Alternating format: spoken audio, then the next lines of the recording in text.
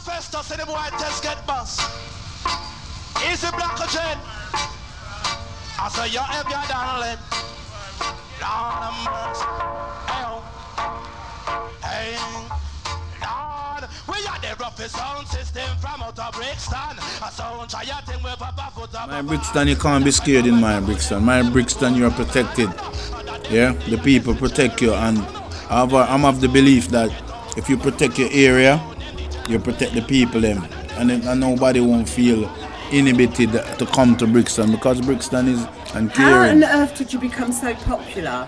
You're a nice guy. Love, I preach love. My thing is to preach love, no war, peace, love and unity. Listen, so you was on the Christened Sound as well, I believe. Yeah, I played Christened for like 27 years. I was with that sound from I was a kid till in my 30s. Music's a big thing in Jamaica, isn't it? Yeah, it's massive. So obviously in the film that we see that you came over as a child and you hated it. Yeah. So do you think that music was a sort of like comfort? Yeah, more than a comfort. Music was my everything because that is what kept me going when I ran away from home at 14 and a half, and I used to sleep in the park. And the only place I had solace was when I was able to go to a dance because it was the warmest place. And sometimes you couldn't afford to pay, so I used to go and lift up the speaker boxes for the sound in order to be able to go into those dances. You also became a really successful music producer. Yeah, I have to credit that to Sugar Minott, the great legendary Sugar Minott, who is the one that said to me, Blacka, what you need to do is to do something in the music rather than playing sound, because one day you're not going to want to be playing sound system no more. And I said, Sugar, no, I'll never ever stop playing sound system because that's my love. And he said, no, one day you're going to stop, and you're going to... So he took me into the studio, taught me how to make music, and I've never... So you've worked with some big stars? Yeah, I've voiced Sugar Minott, Gregory Isaacs, Barry Salmon, Dennis Brown, Beanie Man, Sizzler, Capleton, then the list goes on, Luciano. In the nowadays, I've voiced quite Maxine Harvey, UK artist, Vivian Jones, Sylvia Teller, Tipper Irie, and the list is endless. I was going to say the list is going on and we're going to run out of space on the recorder. Yeah, boom, bam. So listen, it was also really sad. In the beginning of the film, it was like a bit about you and it sort of seemed to me like a sort of standard documentary. Yeah. But then all of a sudden it became really quite deep. Yeah. And I think that first started, obviously we knew about your son being killed, Solomon.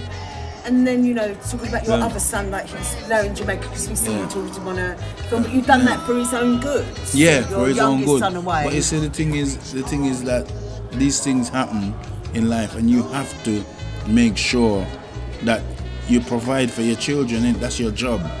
And if you see it's not going right, sometimes you have to be really serious and say, what can I do to help my child? I don't want my child to go down that road. For me, I've already lost a son. And I don't want to lose one to the education system. I've seen so many youths being pumped up, both white and black, and as soon as you go into these institutions and you start being boisterous, they start pushing this liquid kush in you, and then you become submissive and you're walking around with you're stretching your legs and you're not going anywhere quickly, and you talk slow, and it's not good. It's a horrible feeling. Obviously, he's doing really well. Yeah, he's doing very well. He's still in Jamaica? Yeah, he's still in Jamaica. He just done his exams this week. That's why he's not here. I would have brought him in, but he was doing exams. So that's why his mum came and just to support. But, he must be proud of you. Well, I'm proud of him because the transformation and those kind of things inspire you to want to be better, because you can see that your kid now, I'm not worrying about him. Before, they was taking so much time out of my life, so I'm not worried about him now. But, I got in trouble after he left, so in a roundabout way, for me, it was the greatest thing because he wasn't here to see his dad go through that. And even when talking about you going to prison. Yeah, going to prison. And even though when I went to prison, he came on holiday, I told him I was in Africa. I phoned him and said, I'm in Africa. So I can't be there with you. And he believed me. That's why I told him the old bang shilly bang skeng, because I told him everything. I said, listen, this is what really happened to Daddy, and he was so shocked. I bet. He was so shocked because this is his dad that's always telling him that goodness, righteousness, education is the key. You know what I mean? This is what daddy's telling him. Man. Yeah, you know what I loved about you and your relationship with your son, because we don't even see this portrayed properly. We see lots of black kids on the street. Oh, there's no fathers, there's no... You playing with your son. Yeah. It was so lovely and touching. Oh my gosh. But think of that as unusual. But I played with every one of my children, my nieces, my nephew. I think that's a bond. That's a bond. You make it what it is. And if you don't set a precedence when they're young, the children don't want to talk to you when they get older. So my son will tell me anything. If he does something bad in school, if he's scared to tell his mom, he'll ask his mom, can I phone my dad? And she never says no. As he says, phone dad, and we'll talk about things. I say, listen, I'm not going to tell your mom because you've confided in me. So, and he respects me for that. If it's really serious, I'm not hiding it. But if it's something petty that we can deal with, I deal with it.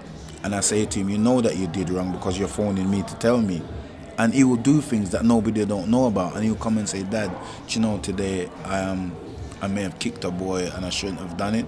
And I said, well, you know what to do. And he said, yeah, Dad, in the morning, the first thing I'm going to do is apologize to him. And I say to him, that's the beginning of you becoming a man. Because if you can say sorry, always having to double your fist and punch someone isn't the key to the world. Yeah, because for me, what it is that everything that people, everything that they do, they hide it. So sweeping is an analogy for hiding things or pushing things through the back door where nobody wants to see or know what the real problem is. So they cover it up, they put all these layers on it. So to me, that's sweeping it under the carpet. Because sometimes you have some people, they're sweeping out their house, but they can't be bothered. So sweeping it under the chair or under the carpet, no one's gonna see it. But when everything comes up, then you get a bad odor, and that's what happens. That's why you had Brixton riots. That's why you had Toxteth riot. That's why you had Bristol riots, because it was the same underlying thing that was happening. And if people can't see that it's an epidemic, then they're in a different world. I don't know where they are, or maybe when they go home and they shut their eyes and they say, when I wake up in the morning, it's gonna change, you know. And that's why in that film you see the love. My mom's gone, my daddy's gone, and I've got older sisters, but we hold it. We hold it together because that's what mom wanted. And mom was about love. And when I was young, my mom never used to kiss. My mom wouldn't, you couldn't go and kiss my mom on her lips. And I forced that woman. I used to go up to her and I used to just tap her on her shoulders, and when she turned around, I'd smack a big one on her. What you doing? I said, you're my mother. You're my mother, and if I can't kiss you, I'm not going to kiss no other woman in the whole world until you kiss me. And she said, don't say that, but I'm your mom. I said, that's why. I said, you keep answering me with the same thing. You're my mom.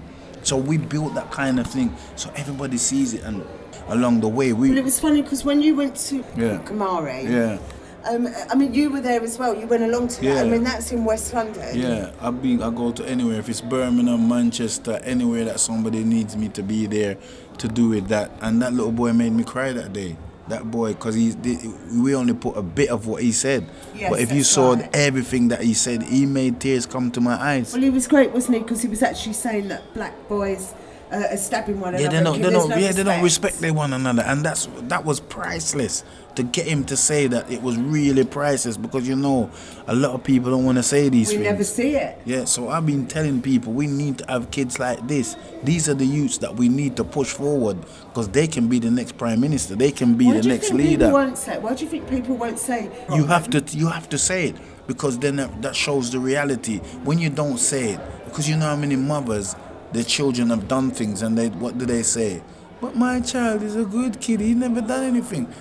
He's on trial for murder, and he still hasn't done anything. And when you were in prison, I mean, I don't know, because you were more of a softer category, but I mean, you must. Yeah, when I went in, I was actually a category 2, which was amazing, because when I found out, because I remember I'd never been to prison, so I didn't know prison rules. And when I was speaking, I remember speaking to the landing officer one day, and he said, "Why are you on my wing? I just looked at your record. You should be a D-cap prisoner. You should have started as a C-cap and go straight to D. And people with white-collar crimes like you normally go straight to D. Why are you here?" They put me as a category 2 prisoner, and it was him that sent me to Brixton after 6 weeks. What did you get out of this documentary, and why are you glad you done it? I got the feeling of love. I got the feeling that everyone that's seeing it is taking something else, and everyone that's seeing it, and I've spoken to after these Q&As and during the Q&As, are all saying the same thing. Thank you very much for doing it. I don't need no more encouragement. If the public, if the people who paid their money to come in, they didn't have to because it's on TV. So why are people paying to come to watch some? Because they've heard about it and they're hearing good things. And it inspires me when I'm in Oxford and a white man gets up and says sorry for what my people did you. That's priceless. I would have never seen that man if it wasn't for this. So the fact that I'm seeing it myself, and I'm seeing the love portrayed with my sister and the rest of my family. All I can do is thank my family for being real and being the people that they are.